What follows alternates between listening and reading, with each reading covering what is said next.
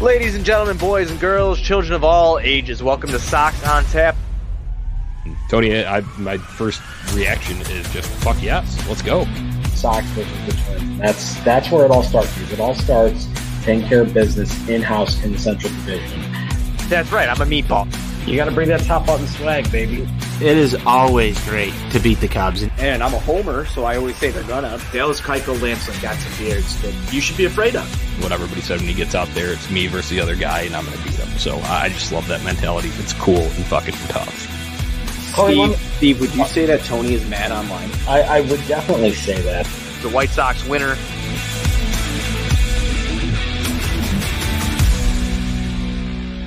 Hello, White Sox fans. It's Tony on Tap, and I'm here tonight with the infamous NWI Steve. Steve, we have baseball back. It is a great Friday night. We're cracking them. These Yinglings were brought to my casa by you, and they're delicious. Steve, thank you for that. How you doing tonight, my friend? Hey, yo, Anthony. I'm doing really well. I've got to lead off with one very pivotal question. Sure. Are we, in fact, back? I think we're back. I do think we're back. Now that I think about it, I can confirm it. We are back. Sources have confirmed that we are back. We are Hashtag back. Confirmed. So that leads me to my first question for you, like right off the bat. Were you worried about this? Did it start to get scary for you?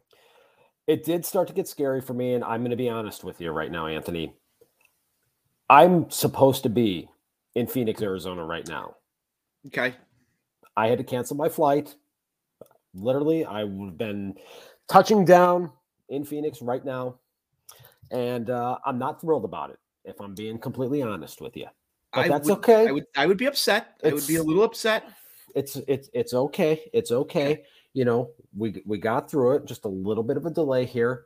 We're going to get baseball. We're going to get 162. The march to a fucking Central Division title and a World Series starts April 7th. Let's fucking go. We're back. It's a little late. Especially for your trip. It's a couple of days after we were supposed to have baseball. But I am very happy. I'm very happy that this is solved. I'm very happy that we're going to get to see this White Sox team play baseball this year. I was scared. I was a little scared. I won't lie. I did not think that we were going to see baseball in April. I questioned whether we were going to see baseball in May. And I hoped that we were going to see baseball by June. The fact that they got this done and saved as much as they did, it's just a little delayed. We're golden, man. I'm happy. We've got this ahead of us now. And I'm excited, Steve. I'm just really fucking excited for this team. And there's so much to talk about in terms of what this White Sox team is going to do this year. But before we get into that, be sure you're going to ontapsportsnet.com for all your Chicago sports literature and podcasting needs, as our guy Buzz would say. And, you know, be sure you're going over to our YouTube page. Subscribe over there so you can hop in on the comments on these live shows. Check out Bears on Tap, Four Feathers podcast. If you're a Cubs, I don't know why you would be Cubs fan, go check out Cubs on Tap. They do a good job over there. Be sure you're checking out our guy Buzz over at Bulls on Tap, and subscribe to the YouTube, like I said. Steve, getting into some White Sox-centric topics for the first time in what feels like forever, because we actually have news to talk about. Let's start it off with the first one today. Carlos Rodon signs with the San Francisco Giants. What are your thoughts here, man? My thoughts are, Rick Hahn had 99 days to take a nap, and he's apparently still asleep at the wheel. I don't know what he's doing. I was perusing twitter.com earlier today, and it's almost like White Sox Twitter never really left, because picked up right where they left off. 2 transactions have been done across the entire league to this point today. Drew Verhagen was signed by the St. Louis Cardinals, and Carlos Rodon goes to the Giants.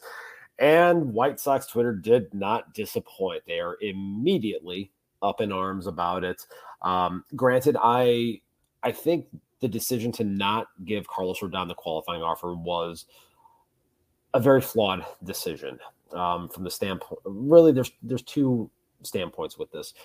They have a volume issue that they're going to have to address in the starting rotation. We've talked about this a number of times, that the transition of Michael Kopech to the starting rotation is going to lead to some problems very similar to what we saw with Carlos Rodon during the 2021 season, in that there is going to be a buildup associated with him. They are going to have to save some bullets throughout the course of the season here, and he's going to be on a managed workload. I think realistically, 130 innings is really the max you're going to get out of Michael Kopech in the 2022 season here. That leaves a lot of volume that you have to fill up. Now, obviously, you've got a guy like Ronaldo Lopez who can step in. There's talk about Garrett Crochet kind of transitioning and being in a similar role to Kopech last year in a multi-inning facet type position out of the bullpen. But I think the idea of not bringing back Carlos Rodon leaves a little bit of a void that is going to need to be filled. How they're going to go about doing that remains to be seen. I think it would behoove them to look in the starting pitching market, whether through free agency or through the trade market, to just be able to have, again, the volume covered for one. And if you could get a quality top of the rotation arm, I'm not sure how you go about doing that, given kind of the shallowness of the farm system currently here. They would be in a much better position. So I think Rodon's absence, it's going to hurt right now. We'll see what they do to address it ultimately and how they fill that volume. But I think it would have made a lot of sense to bring him back personally. I do as well, Steve. And I'm not going to crack him right here. Crack him. We've got Mike, Sockside Mike. He's in here. Crack him. Jordan Miller. We'll get to your comment there in just a second. But Steve, it was surprising to me to see Carlos Rodon go. Now, not giving him the qualifying offer, okay, you're going to let him go test free agency. It was kind of a bold move, but I really thought that there was something there that they were going to work out, even though, Scott Boras be Scott Boras, but I thought that I just thought he was coming back, I guess. And it's kind of disappointing to see him go. I've already seen the jersey swaps of him in a San Francisco Giants uniform, and it just doesn't look right. And I didn't think I would feel that way. It's a little bit perplexing with Carlos Rodon, just given the fact that this was the guy that was a number 3 overall pick in the draft and someone that you had such high expectations for. And you finally started to see them pan out last year. Yeah, you did. Ultimately, he throughout the tenure of his time at the corner of 35th and Shields, he didn't live up to that draft pedigree of being the number 3 overall pick. We saw some glimpses of it at times. Obviously, last year was the best overall performance we saw from him in a White Sox uniform. The arm issues and just the dead arm periods that he went through in the second half of the season ultimately hindered his progress going forward. Do you think that that's why he's not back here, Steve? It's hard to say, honestly. Because I'll start poking holes around this a little bit. Let's talk about the contract. Mm-hmm. Would you be comfortable giving him that money as a White Sox fan, knowing what you know about his injury history? I'm always happy to spend money out of the Reinsdorf Family Trust. You know that as well as anybody. I just think, that's kind of the cost of playing poker right now. And I think that the contract that he got, the 2 years of $44 million from the Giants, makes the decision to not extend that $18.1 million qualifying offer that much more perplexing, if we're going to be totally honest with ourselves here. And they ultimately didn't put themselves in a position to get some additional draft pick compensation with Rodon leaving. So it kind of just leaves you scratching your head a little bit as to why what the overall thought process was behind this decision here. Again, I'm reading this from Jordan, and Rick cut Kaplan off on the phone multiple times on the radio to stress Rodon's possible return before the lockout. Thanks for the comment, Jordan. That to me sounds like something like they didn't get a deal done, or they didn't come with enough money. You have to think that the two sides were talking prior to the lockout, and then something went awry during or right after, within the last 24 hours after the deal got done. His name is Scott Boras. Yeah, but that to me says a deal didn't get done here for some reason. I don't know. And then you hear today that they're comfortable with the guys they have. It's the same story as you hear. I think of that is a lot of lawyer speak from Rick Hahn. Obviously, we all know that, He's got his 3 degrees. It's been talked about ad nauseum here. Anytime he has any public comments in the media, he says a lot of words without really saying anything at all. That's just kind of what it is at this point. We've been going through this song and dance for almost a decade now. So I wouldn't expect him to give any comments of substance his first availability here post work stoppage. So I'm not personally reading a whole lot into that. I think Rick Hahn's press conferences are electric. I mean, I'm not sure that word means what you think it means then, Anthony. I'm just trying to make you laugh, Steve. But I really hoped he was coming back, because I do think, like you said, they're going to need to fill some innings here. Is Dallas Keuchel going to hold up for you? Is Michael Kopech going to do what you need Michael Kopech to do? Will Lance Lynn be the same Lance Lynn that you had last year? What version of Lucas Giolito are you going to get? Does Dylan Cease take a huge step forward? Those are the questions. I think those are definitely pivotal questions, but I think at the same time, they're obviously going to be active, I think, particularly in the trade market. I think there's been some recent smoke in the last week or two surrounding some of the starting pitchers with the Oakland A's, whether it's Sean Manaea or possibly reuniting with Chris Bassett, who made his major league debut with the Sox close to a decade ago at this point here. And, Bassett has really turned himself into a solid major league starting pitcher. So, if you could get one of those two guys and maybe get Tony Kemp included to provide you some versatility across the diamond, maybe seeing a bulk of his playing time coming at the second base position, which is another area of need, that certainly would be interesting, and I think would definitely put this team in a better position. Now, obviously, Chris Bassett or Sean Manaea, they're not top of the rotation type arms that you get into a playoff series. You're not going to throw either one of those guys in a game one spot, but volume and covering 162 games, I mean, that is something that is of paramount importance. And just given some of the challenges, like we talked about with Michael Kopech, with the inconsistency of Dallas Keuchel last year, they're going to need to address that. And I think one of those two guys from Oakland certainly would help. And who knows? I mean, there could also be maybe a team like Cincinnati now that is realizing that they took a chance, the last couple of years. They fell short a number of times. They've got some interesting starting pitchers, whether it's, Sonny Gray, Luis Castillo. I mean, I think that's the ultimate pipe dream right there. So there's options out there, I think, particularly in the trade market. So I think it's going to be fascinating to see what they do from that standpoint. Yeah, we'll see what they do. I don't really think, and I would kind of be surprised if they were to go after a starting pitcher here. I just would. I think that there are other needs across the diamond. You mentioned the second base position. I think that's the biggest need right now. And beyond that, I think they need to bring in somebody at backup catcher if they possibly can. And I think we've done this song and dance before, Steve. I know you're gonna sit there and say that they need another starting pitcher. I agree with you, but I don't know what they're gonna give up.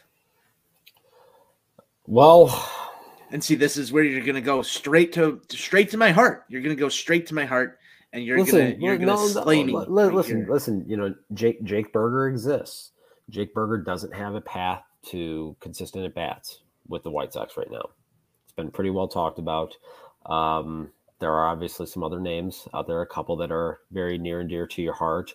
I feel like this is almost like a familial type discussion that we're having. Maybe, help me through things. Listen, this is kind of like a big brother to little brother type discussion here, where you got to talk about, hey, your baby boy.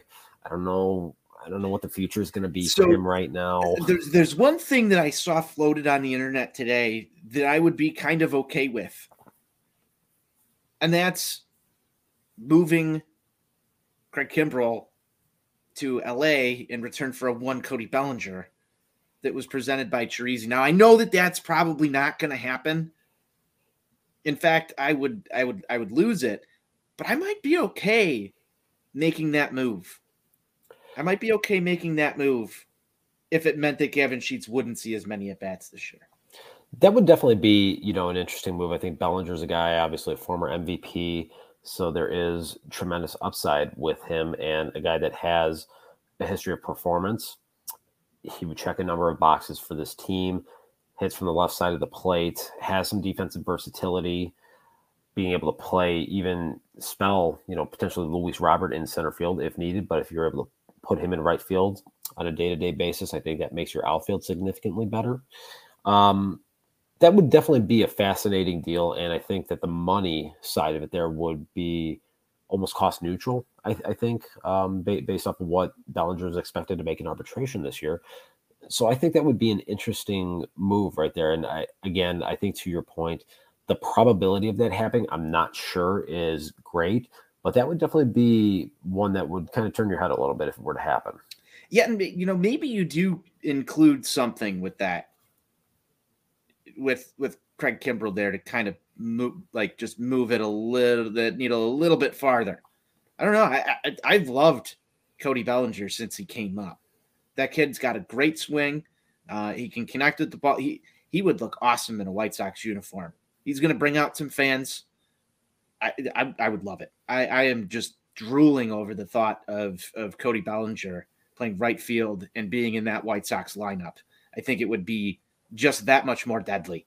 Now, I will get off of the fascination with this one here real quick, because I know Buzz has had his heart broken on potential free agent and trade acquisitions. The Yasiel Puig incident still exists to this day. I won't continue to talk on this subject, Steve. So let's move on. I mean, has anyone reached out to Burt Drink for comment on this very topic right now? No, it's been closed for comment for a while now on the Yasiel Puig thing. But the potential of Yasiel Puig in the White Sox lineup 2 years ago was ever fascinating to him. I forget who. I think it was it wasn't Ozzie Albies, but there was somebody else that he's been keen on for a long while. It might be Ozzie Albies. We're gonna have to straighten all that out next time he's on the show. But Steve, overall, outside of the trade market, I want to get into potential free agent signings. Is there anybody out there that can help this team immediately that you have your eye on right now? Honestly, I just feel like they're going to be more active in the trade market than the free agent market, personally. And obviously there's a lot of smoke behind Michael Conforto, and that's a lot of back and forth on Twitter.com associated with it. You have, meatballs like Ken W.O. who, sit there and, can't think outside of the 1950s and really, other than batting average and RBIs exist. So he's obviously a very polarizing figure. He would check a number of boxes. He's not a perfect player by any stretch of the imagination here, but he's someone that definitely would help improve this team. The other piece in the free agent market that I think would really benefit this team is bringing back Ryan Tepera. When they got him from the Cubs back in July of last year, he really helped kind of fortify the bullpen in a number of different ways. He provided them a lot of consistency from the right side there, and he was, in a lot of ways, probably their most consistent reliever in the second half of the season last year. So being able to bring him back would definitely help strengthen that bullpen. And everyone knows that I was the lead conductor on the White Sox bullpen train last year that ultimately was not what they were supposed to be. Now, bullpens are very volatile from year to year, so they have a down year. This could be the year where that thing takes off and could potentially help carry this pitching staff even more.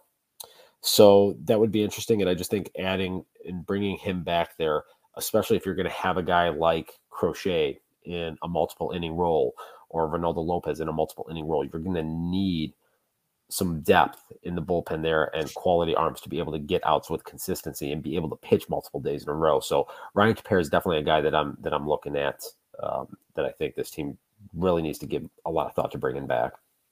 Yeah, and it'll be interesting to see if they do. A lot of this is going to depend, I think, on the move that we are just talking about. Craig Kimbrell, is he back with this team this year?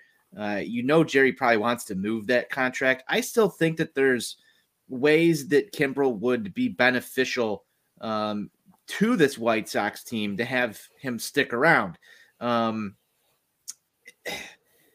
It was kind of one of the worst acquisitions, I think, in year one for the White Sox, like one of those go for it moves that kind of blows up in your face, just for multiple reasons. And especially, I think there was some added weight to it because you move Nick Madrigal, part of that young core, so to speak. He's kind of a fringe guy, but he was kind of a fan favorite. Nick Madrigal. To a certain sect of people, Nick Madrigal was like their favorite player. Again, to people that have not graduated from a 1950s mindset, where the only stat that you look at to evaluate a player's offensive performance is batting average. So I don't agree with that statement. There were stat guys that loved Nick Madrigal. No, there weren't. There were stat guys that liked Nick Madrigal. I'm sure they're out there. I don't have names. Give me one name. Where would you classify a guy like Matt Zawaski? I wouldn't say he's super analytical. Southside Zoe. I don't think he's super analytical, but he's got a good sense of the game. Okay, all right. I'll give you that one. I definitely don't think, to your point, Zoe is a hardcore analytics guy. So I think the thing I always come back to with Madrigal is if your carrying tool is being able to hit soft singles with 2 strikes, that's just not a great carry. I know it's not a great plan, but I saw people bringing up, and this is why I say stat guys. There were guys bringing up, he was hitting better ahead in counts and, certain things at certain times. So I know that it wasn't just the crowd that only evaluates players on, just batting average. But I think to an extent, what I'm trying to drive home here is that Nick Madrigal was a first-round draft pick. He was a guy that a lot of people thought had a lot of upside and still do. And you move him to your crosstown rival to have Craig Kimbrel come over here, their closer, a guy that struggled there, then was great for the first half of the season, comes over here and blows up in your face in a lot of primetime spots.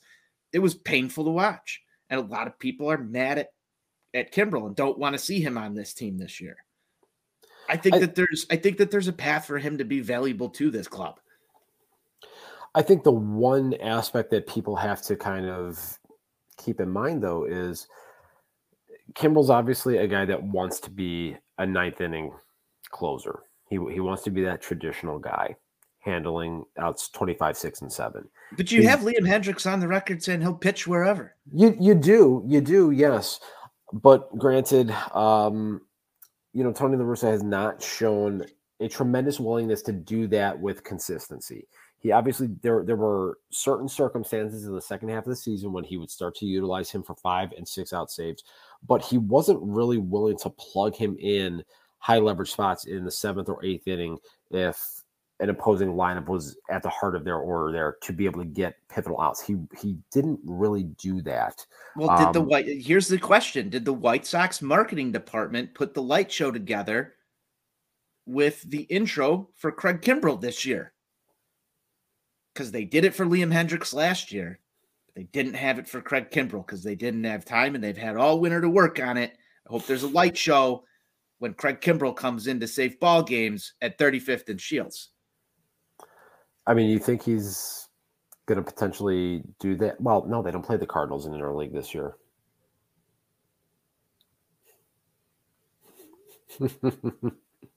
Just saying. I think that there's a path where Craig Kimbrel can be your 9th inning guy.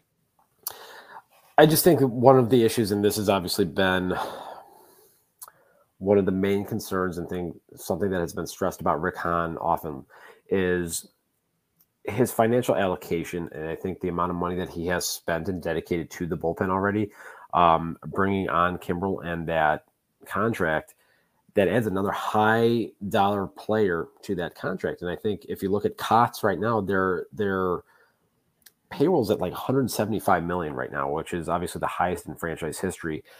that $16 million option on Kimbrel that was picked up, you can spread that money around a number of different ways here. And we all know that, Jerry Reinsdorf is always looking to pad the trust. He's got to try to fit as much money in his coffin as he can when that day ultimately Maybe things comes. change, Steve. I find it hard to believe that an 86-year-old man that has been frugal for the 4 decades that he has owned this franchise is miraculously going to change. Maybe I'm wrong. I don't know. But if I was a betting man, which I'm not, everyone knows I hate bettingtwitter.com. I would not put money on that. And I would not be posting screenshots of my bet on Jerry Reinsdorf raising the payroll that much. I know you dislike betting Twitter, and that's why I'm here to bring you the White Sox World Series odds. You for would, 2022. Anthony. I believe last time I checked in, they were around plus 1,100. That was good for third. I believe they were tied with the Tampa Bay Rays. I could be completely wrong. I saw them yesterday while I was scrolling Twitter, and I knew that I had to bring it up on the show the minute that you complained about gambling Twitter. While I'm on that subject, Bet Rivers. Head on over to betrivers.com. This is the perfect time for an ad read. Use code ONTAP when you sign up, and you'll get a $250 deposit match. Code ONTAP, betrivers.com. That's Steve, just a hell of a segue right there. Steve, you set it right up on a tee for me. I think I knocked it out of the park. That's what we're here for. That's what we're going to continue to do all season on Sox on Tap. Can't wait to get into some post games, Steve. They're so fun to just hop on the microphone and sometimes get mad online about things. So while we're on the topic, wait a minute, Anthony, are you saying you're known to get mad online? I'm known to get mad online. Is that a thing?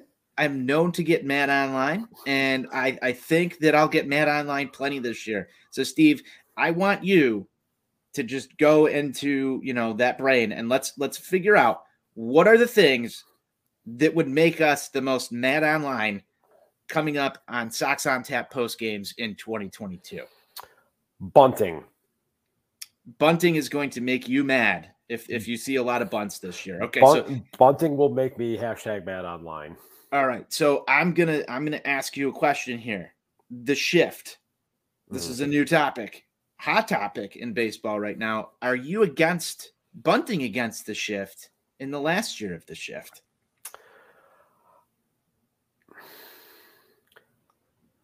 I'm against sacrifice bunting. Okay. If you're going to bunt as a means to try to beat the shift and get on base, I'm okay with that. I take a firm stance against sacrifice bunting. I think the only time that you should be giving away an out is if it is a tie game and you're in the bottom of the 8th or the bottom of the 9th and you're the home team and you have the bottom third of your lineup coming out. The fact of the matter is, you have a finite amount of outs in a baseball game. You have 27 of them. That is precious currency. You should treat it as such. You should not be giving those outs away. Period. Paragraph. So Steve does not believe in the proverbial, what do you call that? Productive out. You're not a productive out guy? No, you can absolutely have a productive out. Hit the ball hard to the right side. Okay. Hit the ball hard to the right side and advance a runner that way. Okay, you put yourself in a position. You could hit a screamer with eyes that could get through. Now, what if you're bunting to Garrett Crochet? We had to go there, didn't we? I'm just saying, there's options here. I mean, so things that I'm going to get mad online about. Number one, Garrett Crochet fielding his position in multiple extended inning roles. But wait, hold on though. The biggest issue that he had when it came to fielding those bunts was with this stupid fast pitch softball runner on second to start the 10th inning nonsense, which is no longer a factor here in the year of our Lord 2022. Hey, you know what, Steve? Cheers to that, because in this CBA, there are a lot of things that could have gone wrong. I have no idea why Steve's drinking a water on a Friday night. That wasn't planned. We'll have to edit that out at some point. I'm saving myself for tomorrow. Tomorrow night's going to get wild. Well, there's always a chance to get primed up for it. Now, you bring up a really good point. There were a lot of things in this CBA, and I know we're on the topic of getting mad online about things, so I'll get mad online about some of these rule changes in just a minute because I'm also an old man that needs to yell at clouds. But the fact that we have eliminated what I think is probably the dumbest rule that has come from the Rob Manfred era is fantastic to me. I cannot wait for extra inning baseball games that go to the 15th, 16th inning and 1 a.m. just to get back on this Sox on Tap and have a few beers because I love that much baseball and I just can't get enough. I'm so happy that we have decided to allow baseball to go back to its natural roots and have games that could potentially last forever. So, Steve, crack them to that because they got that one right.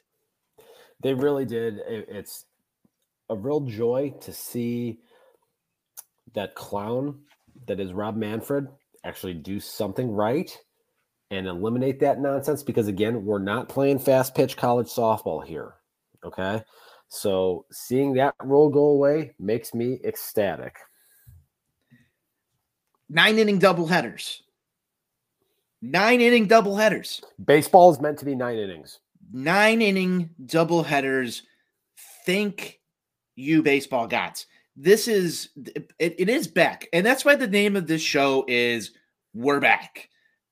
Baseball returning to its purest form is great.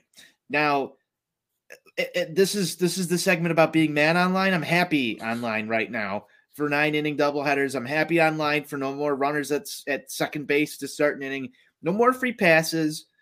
None of that shit. Now, things I'm mad about. I don't know if I'm quite mad about bigger bases. I don't know if I'm quite mad about bigger bases. I'll go to you. I see some of the safety concerns. I don't want Jose Abreu getting mauled at first base all the time.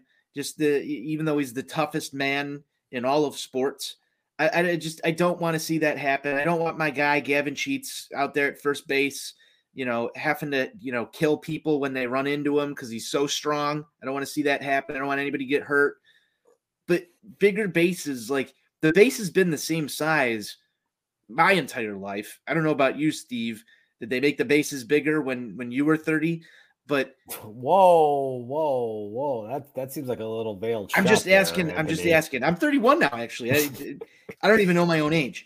But I'm just asking. Did you have to go through a period in your life where they changed the size of the bases? Not that I recall, counselor. Okay, so bigger bases. Don't know how I feel about them. I want to know how everybody else feels about them. How do we feel about bigger bases?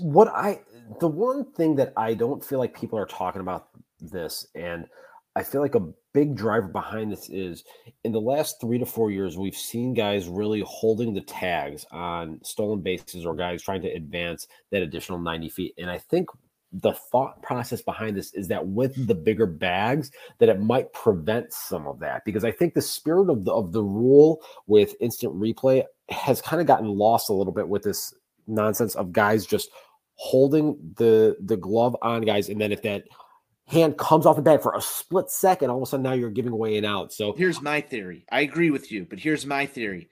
The reason why we have this is because you can't go spikes up into second base anymore. There's no, you're going to get out if you go in spikes up, and there's a repercussion for it. You want to keep the bases smaller? Bring baseball back the way it should be and let guys go in spikes up. Now that second baseman ain't going to put his leg down in front of the whole entire bag. That was the problem. There's no repercussion now. You don't do it and you don't see it because guys aren't taught to do that. You go back a couple of years and, are you man enough to put your leg out or your body out in front of a guy running as fast as he can coming at you with metal cleats? I don't think so. So you have to make an athletic play to make the tag. You don't see that anymore. That's a fair point right there, and there might be some validity to that statement there, Anthony. That's very astute coming from you in your your advancing age here. So hey, I'm gonna have to tip my proverbial cap to you on that one. So I want to know how Ken Woe feels about this. Listen, Kenneth, I'm sure is hashtag mad online about something because Jordan checking in here. It says it encourages more stealing, lowers the risk of getting spiked, and gives runners more room to separate themselves from the fielder. Yeah, and that kind of goes back to the thing I was saying there. You You can't get to home plate. You got a guy in catcher's gear, and you can't plow him over. Back in my day, you used to be able to run catchers over if they were blocking the plate. Have you ever run a catcher over, Steve? I'm curious. I never had an opportunity to run a catcher over. I was in a game where a teammate of mine was run over, and it almost led to a bench clearing brawl when I was 17. That's what the crowd gets excited for. I mean, listen, it got a little fiery out there. Let me tell you. Imagine the ticket sales. Bring back the catcher collisions. This sounds medieval. Bring back the catcher collisions. UFC can do it. So can baseball. It would make it more exciting. I'm probably advocating for things that I shouldn't be at this point. So we'll move on. Other things that we're going to get mad about online, rule change edition. The next one. Yeah. Okay. There it is. Mike, AJ with Barrett was legit. Exactly. You want those viral moments in baseball? Bring that back. Make baseball fun again. Next rule change, Steve. We touched on the shift. They're going to ban the shift. How are the players going to react to this? Who's it going to help? Who's it going to hurt? And how mad are you about it? Yeah, Anthony, I'm going to need you to let me have the floor here for a little bit and just let this one breathe. I'm going to drink some beer. Calm myself down because I'm getting angry. Okay, I've got major issues with this. The fact of the matter is that throughout the course of baseball history, there are ebbs and flows to the game. There are adjustments that are made, and there are things that are done during various periods of time that aren't done in other eras. The 1980s was a period of high stolen bases. Rickey Henderson stole 134 bases in one season, okay? Most teams don't steal that much anymore, okay? It was a different time, a different era. We are now in the midst of the launch angle revolution here, obviously with more teams utilizing more data, looking at spread chart information, looking at exit velocities, looking at where guys are hitting balls frequently. They're using that information to their advantage to put them in the best possible position to get outs. The idea of going and legislating against this, I think, is so criminally stupid. To me, it's just a matter of players needing to ultimately make an adjustment. There's going to come a time frame where we're going to get away from the heavy launch angle guys trying to elevate the baseball. Things will change. It's just kind of what it is. So at the end of the day, banning the shift to me is Rob Manfred's way of saying we're trying to once again appease people that simply don't like the game of baseball and never will. And I will never support that. Steve, I don't have much else to say there because I think you summed it up good. It's one that kind of makes me mad.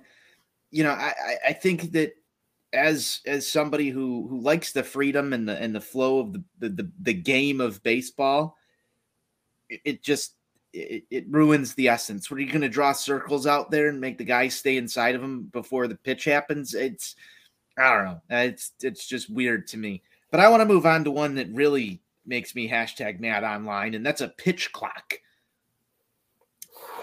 Now, it is in the rule book, believe it or not, that the pitcher should throw the ball within a certain amount of seconds.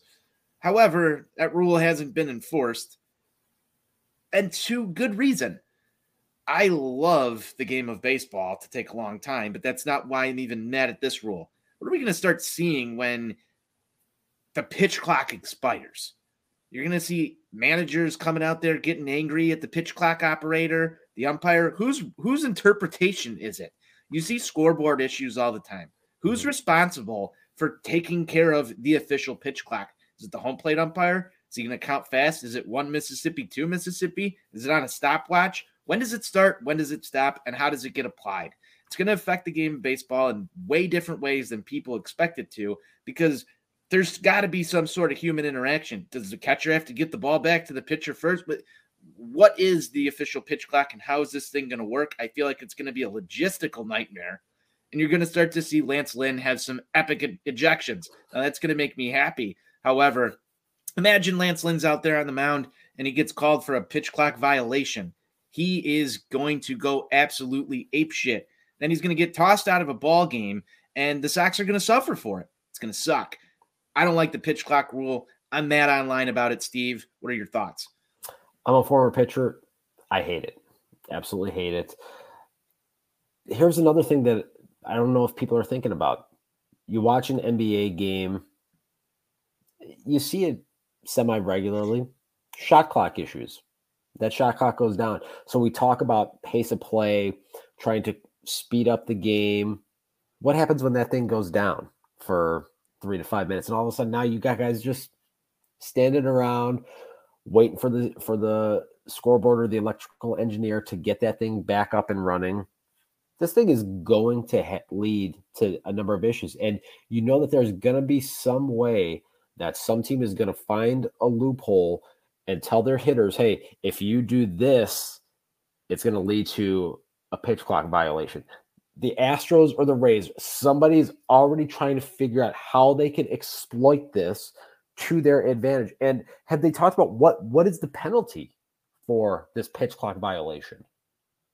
Yeah, they haven't said what the penalty is. I think it's going to end up slowing the game down a bit. It's going to cause frustration for pitchers. I think it's going to lead to more injuries for pitchers who are trying to just get out there and rush through their routines. Pitchers are very deeply, creatures of habit. They're creatures of habit, but they're very deeply mentally methodical about their jobs, which is delivering a baseball sometimes in excess of 95 miles an hour across a zone that needs to be judged by either a human or a robot. And we're going to get to that one next. It takes a little bit of mental fortitude to be out there on the mound, Steve. And you know that. You were a pitcher. I don't see this going over well at all. And I'm glad we're playing baseball this year, but I'm hoping that this is something that can potentially be walked back a little bit as we start to further examine what can go wrong here. I'm just worried that there's nobody in the room that's going to tell Rob Manfred, hey, dude, this ain't a fucking good idea. Well, I don't know if you recall a couple 2-3 years ago when they put in the legislation about guys needing to stay in the batter's box and about penalizing them if they weren't keeping 1 foot in the batter's box. That lasted for what seemed like maybe 2 weeks, and you never hear about it anymore. So my hope is that this idea with the pitch clock goes to the wayside, similar to what they tried to legislate with keeping hitters in the batter's box, because it never stopped David Ortiz from stepping out, spitting on his batting gloves, adjusting them after every single pitch. Baseball players are creatures of habit. They have their routines because it is so much of a one-on-one battle between the pitcher and the hitter, more so than just about any other sport aside from maybe boxing. Well, I mean, definitely aside from boxing or mixed martial arts. But that's what about one-on-one basketball? I don't watch enough basketball to really comment on that. We would have to get Bert Drink on the line to really give some analysis on that. Fair point. How is Bert Drink, by the way? I miss Bert. I told you we haven't heard from him in a little bit. We'll get somebody on that. Let's go to the one that really makes me mad. The one that just absolutely pisses me off at my core. That's robot umpires and robot strike zones. You want to talk about something that doesn't work at all, in my opinion, is the robot umpire thing. And let me tell you why. You brought up a point about how the Rays and the Astros and how other people throughout the league are trying to figure out something and how they can exploit it. Let's put the umpire as a computer.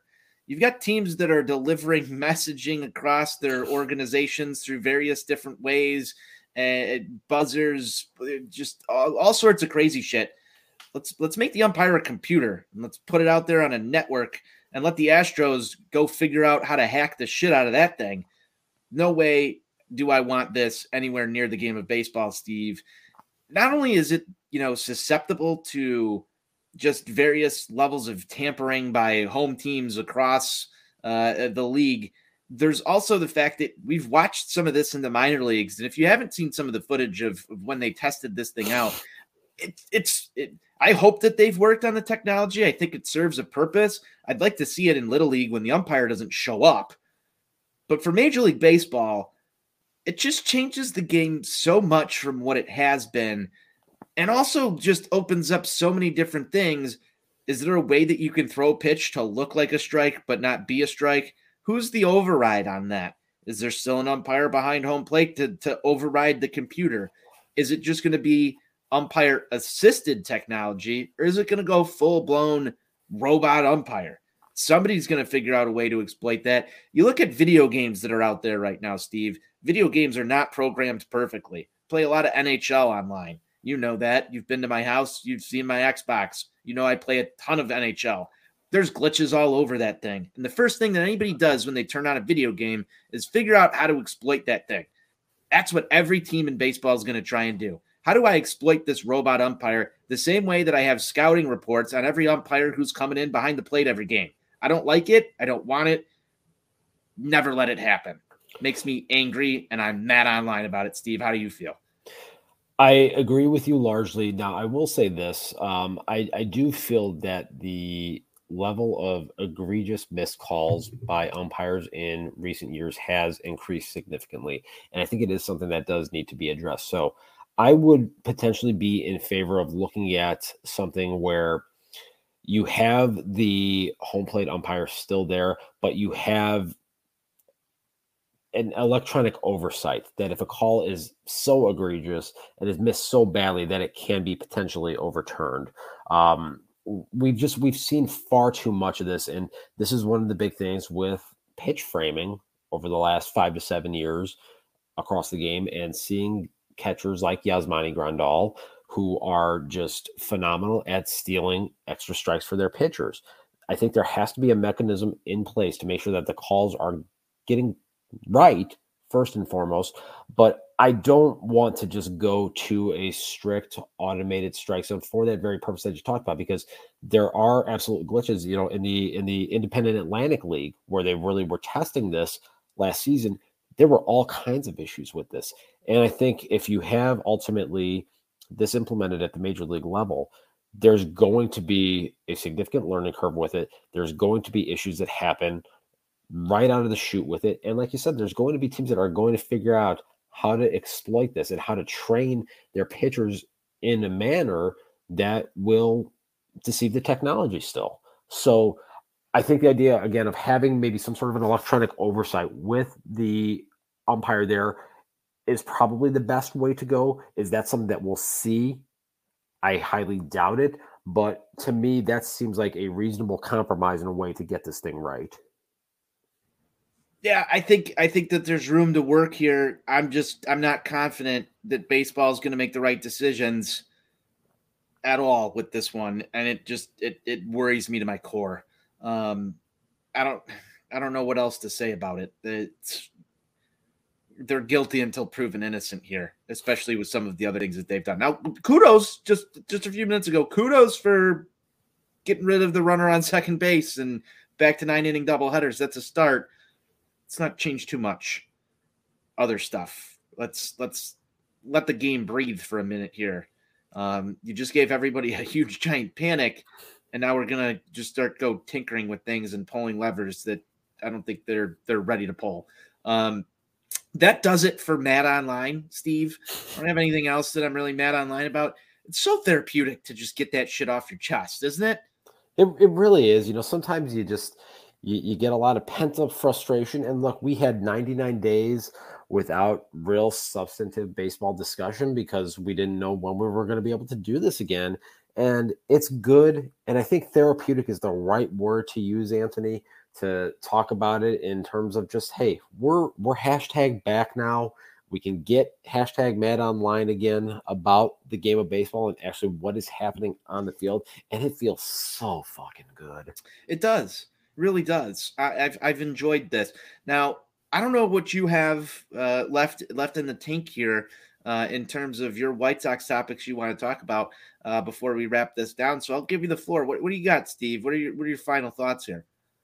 I'm just really interested to see. Obviously, mandatory reporting date is on Sunday, so we've got a very shortened time frame here.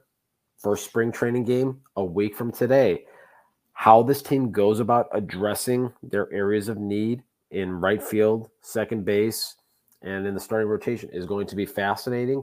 Again, I really think that the trade market is where we're going to see more of the activity, and I've written about this at ontapsportsnet.com in the past, talking about just some of the duplication of roster spots with some of the bat first corner guys that exist on this 40-man roster now, the 26-man roster in particular. So how they go about addressing that to fill some of the other areas of need in order to put this team in the best possible position to march towards a World Series, it's going to be interesting. And, we'll really find out a lot about how good Rick Hahn is. I know a lot of people still have doubts about him. I think he had a very good year last year. Is he able to follow up with it? And is he able to finish the job? I love it. I love it, Steve. And people can find your articles once again at ontapsportsnet.com. It's the best place to go for all your Chicago sports literature and podcasting needs, I hear. Now, I've got a few final topics I want to talk about, Steve. Jordan Miller in the comments mentioned that he likes the schedule change for next year. I do as well. Yeah. We're also going to talk about some of the playoff format changes, but I want to save that for our next show because we're going to be back in a more regular cadence here now that baseball's back. I want to keep those ones for our next show. I want to get to what I saw today, which is beautiful. The posts from spring training from the guys who've already shown up, Steve. You've got videos back on Twitter with the White Sox players in camp. You saw Tim Anderson down there. You got Lance Lynn on the mound. More importantly, we had Liam Hendricks in. You had Liam Hendricks. He was in mid-season form right there when he was missing his Mike dropping it, already fired up on the mound. That's what I love to see. That's the essence of it right there. That's what it's all about. I've got goosebumps. I got goosebumps right now. It was 25 degrees out there today. That warmed my heart when I saw him out there on the mound when he missed that spot and just motherfucking everything out there. I mean, it was great. I was like, we are officially #back now. Time, like the world is healing itself. Yes, and the world needs baseball more than ever right now, Steve. The world needs baseball just right now. We needed baseball right now. We got baseball right now. That's what's important. I am just very excited for the season. Like I said, we're going to be back on a more regular cadence here coming up over the next few weeks as we can, start to dissect what's happening at White Sox camp. Unfortunately, Steve was supposed to be there right now, and he's not, but I don't think we're going to get anybody live down at spring training this year, unfortunately. But we've got opening day coming up, Steve, and rumors are flying that the Sox on Tap boys are going to be in Lot B, hosting a little tailgate get together. There might be Jello shots. There might be a lot of beers. Might be some good times to have at opening day. My sources are telling me, and I've got sources, I've got people out there in the field. They're telling me that the Marchese crew is going to be very heavily represented on April 12th. Yes. In Lot B. Yes. So, I'm that's just what my sources are telling me. I know your sources are telling you that. But I'm here to confirm it for you, Steve. I know I didn't tell you before we started this that I will be in attendance for opening day, but I can confirm live on air that I will be there opening day. And my wife will be making the Jello shots to bring to Lot B. It's like a ceremony in Lot B every opening day. Sox on Tap tailgate. Got to make sure that we get our guy drink there somehow. We might have to rescue him from work. I know Johnny Nani will be there for sure. But we hope to see all of you out there with us, just celebrating the fact that we will be watching White Sox baseball this year. More details on a tailgate to come. But Steve, I'm so fucking ready for it. Will I be stone colding beers? That's the ultimate question. Will. I mean, can you bring? I've got one request. I know I'm a Budweiser guy, but I'd like a few of these Yinglings from NWI brought maybe over the border into Lot B, Steve. Listen, I've just for the occasion. Yeah. Listen, that's a big day. I've always said that opening day, the home opener, it's like Christmas, Thanksgiving, New Year's, 4th of July, Pulaski Day, all rolled into one, multiplied by 100. It's the best day of the fucking year. Let's go, baby. love the energy. I love the energy that you're bringing.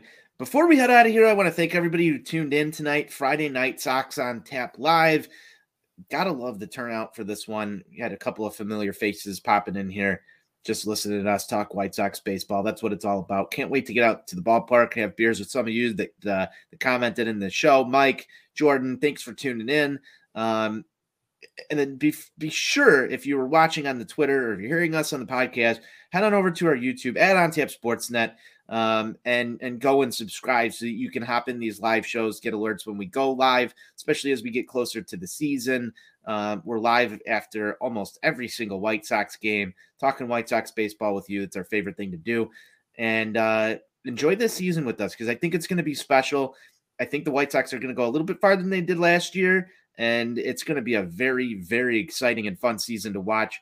Steve, it's always a pleasure just talking baseball in general, but more specifically White Sox baseball with you.